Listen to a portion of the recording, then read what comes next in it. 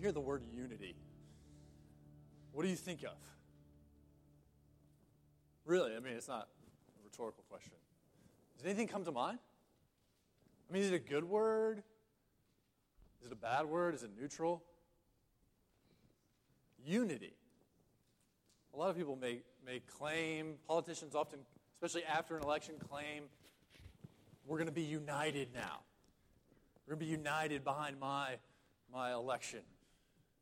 And for those of you who may not know, we're celebrating the Reformation, especially this evening, this whole year for the 500th year anniversary of it. And the critic in you or the cynic in you should say, man, of all things to celebrate or of all things to talk about, how could someone celebrating the Reformation talk about unity? Wasn't that the thing that broke unity? Wasn't that the thing that caused this huge fissure in the church to then create all these denominations so that everyone became more and more disunified? Well, hold on. I'm not sure that's what exactly the Reformation was about. But what are some bad versions of unity? I mean, an easy example, I would say, is like Stalin's Soviet Union, right? Everyone needs to wear dark clothes. You're always going to wear gray or black. All the buildings are going to be the same. You're all going to be making the same amount of money. And it's this very dreary and gray sort of outlook, sort of society, where all of your differences and distinctions are wiped away. Okay, that's not the unity that we're talking about. How else do we think about unity? We think about it maybe in the guise of tolerance. Is that a more friendly idea to what unity is supposed to be? That we need to tolerate each other? I don't often see that has a lot of teeth in it, other than helping each other just sort of not hurt one another. Right? If we can tolerate each other, at least we're not going to be killing each other. Okay, so it could be worse, but I think there, too, there's an aspect of false unity because you don't have the freedom to be the different person that you are. And so if the Bible, in our passage from Psalm 133, talks about how good and pleasant it is for brothers to dwell in unity, what could that mean if it's not those things? What could it be? Could it be a really good word? Could it be, frankly, it wasn't something I had thought about for many years. It's not something that I felt was all that important, but then once I did, it felt like I saw it everywhere. Everywhere you see it. And so I want us to try to dispel these false ideas of unity where maybe we're doing some sort of cause and we use Jesus to baptize that in the name of unity. To dispel some sort of false unity where we're cutting out all the things that distinguish us from each other. But try to really ask yourself, what would God mean when he wants us to dwell in unity? Let's pray, and we're going to come to the passage. Father, we recognize that you are Lord, that you are sovereign over heaven and earth, that we have gotten to sing to you, that we have gotten to hear your word, that we have gotten to pray. And Father, we ask now that you would speak to us, that your Holy Spirit would make your word come alive as the two-edged sword that you say it is, that you would stir our hearts, convict us of sin, speak to us to the praise of your glorious grace. Amen. All right, so we're looking at Psalm 133. I've been going through a number of different psalms for quite a while, and we come to 133, which is very short, but also a very beautiful one. It's a part of the section in the Psalter that's known as the Song of Ascents, which means it was part of the songs that the pilgrims would have been singing as they ascend or go up the mountain to Jerusalem to worship in the temple. A lot of them have to do with temple celebrations, or they're on their way to celebrate. This very much is a temple celebration, as if they're in the temple with all of God's people there, and the psalmist is lost in rapture. And that's how it starts. Behold, how good and how pleasant. In the Hebrew, it adds that how twice. It's like, wow, what is going on? what is he beholding? Look how good it is that brothers may dwell in unity. So think about that just as the first point, that unity should be magnificent. It should make us take a step back and say, wow, what's going on here? What led to this? What could be going on amongst these people that they would be unified? Behold how good and pleasant it is. And then he goes off in these poetic metaphors that we're going to talk more about later, but just seeing that as the first point, and then asking ourselves the opposite, why do we not think it's that very good of a thing? Do we not really like unity?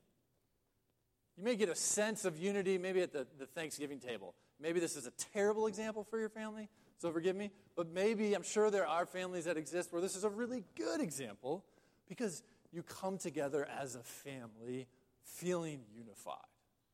And that at least is what families are supposed to be. Maybe that's a glimpse of you feel like you're in it together.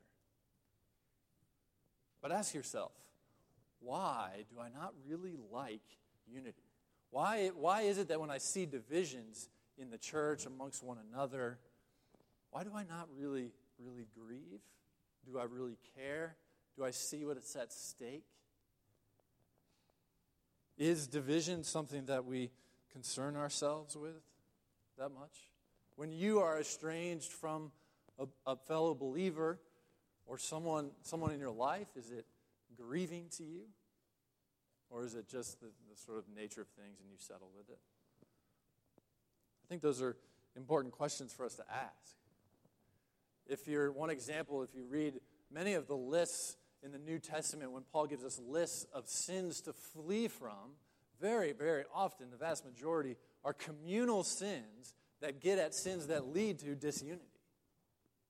They're things like gossip, slander, malice, things that cause us to separate, to look at the other as other, not as one in Christ. So often it is communal sins, and then the flip side being communal virtues that he's commending us. And then over and over in the New Testament, Paul is often addressing cultural issues by saying, guys, this is a cultural issue, meaning it shouldn't divide us. It's a secondary issue.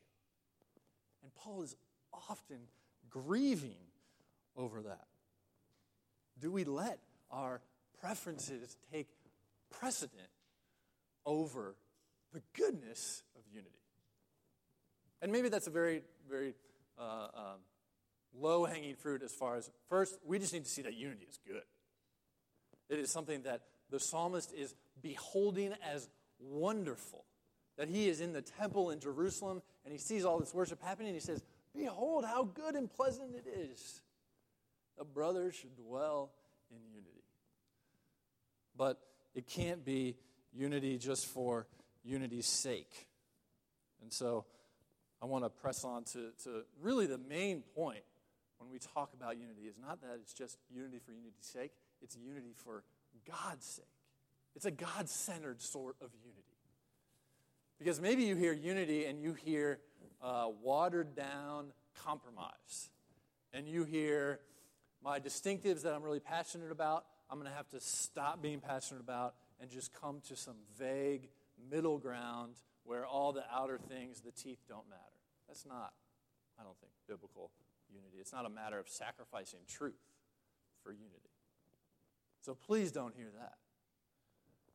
In Psalm 133, the metaphors may seem a little odd. Let me just read it again. It's a pretty short psalm. Oh, how good, behold how good and pleasant it is that brothers should dwell in unity. And then what is that like? It is like the precious oil on the head, running down on the beard of Aaron, running down on the collar of his robes. So that's the first metaphor. And so don't jump to conclusions as far as what you think that means, because you could probably go in all sorts of directions. Maybe there's a lot of things you could speculate about, But first, we want to let Scripture help us understand that. So if you were to go back to Exodus 30, we get told what that oil is and what it was meant to do. This is the oil, the anointing oil, the oil of consecration that was meant for the priests. And so let me just read this passage. This is Exodus 30, in verse 22. The Lord said to Moses, this is the part of the 5 books that maybe you would have skipped over. There's a lot of details here, and we think they're not important, but listen to what the oil is meant to be. The Lord said to Moses, take the finest spices of liquid myrrh, 500 shekels, and of sweet-smelling cinnamon, half as much, that is 250, and 250 of aromatic cane, 500 of cassia, according to the shekel of the sanctuary, and a hin, I don't know what that is, of olive oil. Take very, very precious oils. But then listen to what he's going to do with it. You shall make of these a sacred anointing oil, blended as by the perfumer. It shall be a holy anointing oil. So this is not, go to Stop and Shop and get the cheapest olive oil. With it you shall anoint the tent of meeting and the ark of the testimony, and the table and all its utensils, and the lampstand and its utensils, and the altar of incense, and the altar of burnt offering with all its utensils, and the basin and stand. You shall consecrate them, that they may be most holy. Whatever touches them will become holy. Holy as God is holy. Set apart as God is set apart. And then here's Aaron. You shall anoint Aaron and his sons and consecrate them, that you may serve me as priests. And you shall say to the people of Israel, this shall be my holy anointing oil throughout your generations. It shall not be poured on the body of an ordinary person. This is reserved for the priests. You shall make no other like it in composition. Don't use it in any other circumstance. Even if it smells really good, don't use it in your house. It is holy, and it shall be holy to you. Whoever compounds any like it, or whoever puts any of it on an outsider shall be cut off from his people. Why would he say it shall be cut off? Because he's saying that to be in the presence of God is to be holy. And that you need to be made holy to be in the presence of God. Don't act as if we can be nonchalant. Don't act as if there are no steps to take, that the standard is so incredibly low that anybody can just walk in and it doesn't matter who you are or what you're doing. Here, over and over, Israel is told that you must do this, and it is holy before Israel, so that they can come into God's presence. The temple was that unique place where God dwelled. That's what that anointing, that's what the unity of the brothers reminds the psalmist of. Why would that be? What do the two have anything to do with each other? Think about that for a second. Why would he say, behold how good and pleasant it is that brothers should dwell in unity? It is like the holiest oil in the temple. Why would that be? Because only God can bring them together. Because what he means by unity is a deep, profound, souls are knit together sort of unity that's only going to happen in the presence of God, in the power of God. And so part of our understanding of unity needs to get a lot higher. And in order to help us, I wanted to read, because this is far more than just pleasantries. Let me read one. Well, I'm going to read more than one. I'm going to read a couple examples of the New Testament about the power of unity and why it is such a high priority for God, and why when he talks about it, we should be realizing, wow, only God can do this. Because this is more than just let's hang out for an hour and not fight. This is much more than that. I'm going to read a passage from John 17. This is Jesus' prayer before he gets arrested. The high priestly prayer. It's an unbelievable prayer. If you could only read one chapter for the next year, read John 17 over and over and over. I'm going to read a snippet of it, verse 20. I do not ask for these only, but also for those who will believe in me through their word. He's talking about, I don't only ask for the apostles, I ask for those who are going to believe in me because of the apostles' word, that they may all be one. Just as you, Father, are in me and I in you, that they also may be in us, so that the world may believe that you have sent me. Did you hear that? That they may all, I'm just going to repeat it because this is a mind-blowing section of Scripture. That they may all be one, just as you, Father, are in me and I in you. How deep is our unity supposed to be? As deep as the unity in God Himself, Father, Son, and Holy Spirit. That's the comparison there. And then once that is being shown to the world will know that Jesus was sent on behalf of God. Why? Because only Jesus can create that sort of unity. And we're going to talk about that more in a second. The glory that you have given me, I have given to them, that they may be one, even as we are one. And I and them and you and me, that they may become perfectly one. So that the world may know that you sent me and loved them even as you loved me. Father, I desire that they also, whom you have given me, may be with me where I am to see my glory that you have given me because you loved me before the foundation of the world. And then he goes on, and I would encourage you to read more of that. Do you see the importance of unity there?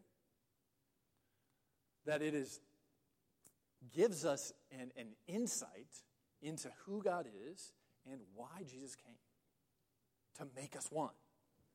You could say that, why did Jesus come? To make us one with God and one another. That's not a bad summary. We are reconciled to God because before we were enemies, we were divided, we rebelled against Him. And we are reconciled one to another. Let me read another example. This is in 1 Corinthians 1. You can pick almost every one of Paul's letters and find an example of him talking about unity. This gets to the heart of it. I appeal to you, brothers, Paul writes, the start of the letter, by the name of our Lord Jesus Christ, that all of you agree and that there be no divisions among you, that you be united in the same mind and the same judgment. For it has been reported to me by Chloe's people that there is quarreling among you. He decides to start off his letter with this grievance. And the worst thing that's happening, apparently, well, I don't know if it's the worst, but a very bad thing is there's quarreling among you. How can you be divided? What's the division? What I mean is that each one of you says, I follow Paul, or I follow Apollos, or I follow Cephas, or I follow Christ. Is Christ divided, or was Paul crucified for you? That's what's at the heart of unity. That's what's at stake. Did you hear those two questions? Is Christ divided? We want to say no. Was Paul crucified for you? Was Craig crucified for you? Was anyone else? No. Christ and Christ alone was crucified for us. And so Paul will later go on to conclude this section by saying, if there are going to be divisions, the cross of Christ, its power is emptied. And so Paul wants to simply know nothing but Christ and Him crucified. Philippians 2 is another good example when he talks about be of one mind. Be of one heart because of what Christ did. And so why is the unity a God-centered unity? It's because this is the way that Christ is to be known. That's the purpose of the unity. And so if unity becomes just unity for unity's sake, so that we can get along, so that we can tolerate each other, that's a false type of unity. The unity is for the purpose of the nations knowing that Christ Jesus is Lord. That He is Lord, that He has come. That, you may have noticed up on the slide when we walked in, one author puts it, D.A. Carson, the church is made up of natural enemies. You may not have known that. But this is what he means by it. What binds us together is not common education, common race, common income levels, common politics, common nationality, common accents, common jobs, or anything else of that sort. Christians come together because they have all been saved by Jesus Christ. They are a band of natural enemies who love one another for Jesus' sake. Now ask yourself the question, why is that so important? Why actually must the church be a band of natural enemies? Because once a church starts taking its focus off the gospel or off of Christ, there becomes some other unifying factor in the church. And it could be one of those things that was listed. It could be your politics. It could be your race. It could be your education. It could be your culture. If that becomes the unifying factor, what does the witness of the church say to the world? It says, this is what you must become in order to be godly. This is what you must become in order to be part of the church. You must become white, or you must become Republican, or you must become whatever it is. That's what it ends up saying. And really that happens in every other association, if you will. There's always some unifying factor wherever you are, whether you're at the YMCA, whether you're at Yale University, whether you're at the Boys and Girls Club, there's something that defines you as being part of that association. You're a citizen of New Haven. That defines you, where you live. The question for the church is always to ask and re-ask and reform and remember that what is it that defines us? What is the unifying factor? Jesus Christ. Him crucified. And if anything else gets in the way of that, we are diminishing the power of Christ. We're saying he didn't really do enough, or he didn't really have to die, because what we really want to establish our life upon is this other competing God. Just like what Paul was saying. Some people say, I follow Cephas and I follow Apollos, or I follow Calvin, I follow Luther, I follow Jesus. What's Jesus competing with in your heart? What's Jesus competing with in your community, in our church? Is there a competitor? What do we base our unity on? And let's be honest, CBC is not, we're not trying to act as if we don't have a problem here either. Christ Presbyterian Church needs this call as much as any other church. That's partly why we plant churches. So that we don't have to say, if anyone wants to be a Christian out there, you have to come to this building. Or if anyone wants to be a Christian out there, you have to sing like we sing. Or if you want to be a Christian out there, you got to start acting more like the way we act. No, we're going to plant churches in a different geography or in a different culture because the cultures are secondary. Because the cultures are not the unifying factor. And that as the different churches that are hopefully being planted, the goal is that we are united in one Christ. We're not united by geography. But of course, we're not going to ask someone who lives 2 hours away to drive here. But this is a question that all of us need to ask.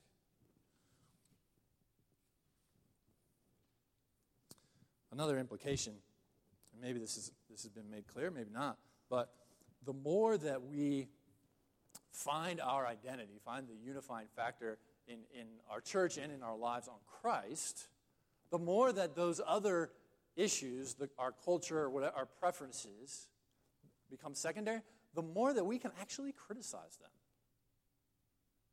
So we should actually be more and more willing to criticize our culture or whatever it is that we are even passionate about if it's a secondary issue.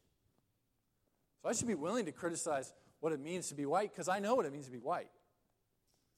I don't know what it means to be black in America, so I should be humble and willing to have compassion to try to learn to see what that means. Because if I know that I am secure in Christ, why do I have to justify? Why do I have to make sure that whiteness is better than blackness? I don't have to make sure of that. I just have to make sure that Jesus is Lord. And I should be aware enough and humble enough to say, what do I know best? I know what it's like to be a white man, for example. You see how that naturally flows from the unity that Christ alone accomplishes. This is not an extra thing added on to what it means to be a Christian. This is part and parcel so that Jesus would be known. It comes from God. One thing that you may have noticed in the Psalm in 133, there's this repetition that gets obscured because different verbs are used. So it says, it's like the precious oil on the head running down on the beard, running down on the collar, and then the dew of Hermon, which falls on the mountain. Those are all the same. It should be the same word. It's the same word in Hebrew. You get the sense that he's at least drawing on metaphors that come down to us from God. This all comes from God, based on the grace of God. And when any other competitor tries to define us or be our unifying factor, we're saying what comes down to us from God is not enough, is not our focus, or is not our primary goal. And so that next metaphor, it's like the dew of Hermon, which falls on the mountains of Zion. For there the Lord has commanded the blessing, life evermore. Scholars are kind of, we're not quite sure what to do with this, because the dews of Hermon were really far away from Zion. It seems like what's going on is that Zion is really dry. So you have this vision that the dew, the moist land, is giving life to Zion. That's what it's like. You're finding life in the midst of your unity, in the midst of your united community. It should be life-giving. And that's why then he ends by saying, there God commands the blessing, life forevermore. So another implication of that is that in disunity we find death, in unity we find life. Sometimes in disunity we find how to justify ourselves better, and we feel a lot more proud about ourselves, and we can find self-righteousness there. But we're really just finding death. We're being drawn away from Christ, because we are told over and over that where Christ dwells, when he says, there God commands the blessing, life forevermore, that's where Christ dwells. He is the source of life. He is the way, the truth, and the life. And so as we draw away from Christ, we're going to be drawing more and more into death. And you get a glimpse, I think, of all of this being put together in that Ephesians 4 passage. And this is another one of those, I think, woe passages that should make us stumble, should make us fall, because he's saying this is who you are in Christ. And if you notice the line of the argument in Ephesians 4, he says, I want you to walk according to the calling that you have received. Meaning, he spent 3 chapters talking about Christ has saved you because of his mercy.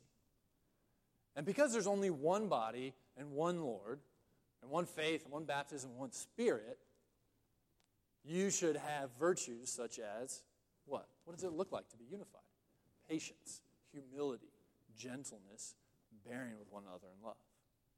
Because that's what it looks like to be one community, not to set out to form our own community. Not to act as if Christ unifying us isn't enough, so we need to do our own thing. He then addresses the question, but there's all different types of people in the church. It's not just one type of person. And so then he goes and says, to the church we're given gifts from Christ, apostles, prophets, teachers, shepherds, evangelists, so that the saints would be equipped, so that, then he comes back from that diversity of the church to then, so that we would all be built up into the one Christ. So that we would build up into the image of Christ, speaking the truth in love. You don't have to sacrifice truth.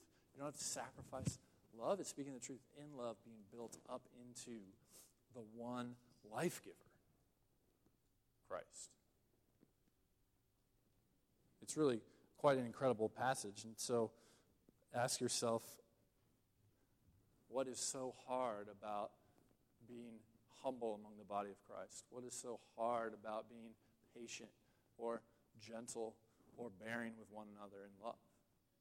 Does it get to the fact that you're not quite sure if there's really one Lord? Maybe there's a couple Lords, and I'm going to hedge my bets. And I'm going to serve this Lord on a couple days. I'm going to serve this Lord on Sunday. I'm going to serve another Lord some other days. I think God is calling us out as individualists that we so easily become, to say, come out of your selfish justification into the one body of Christ.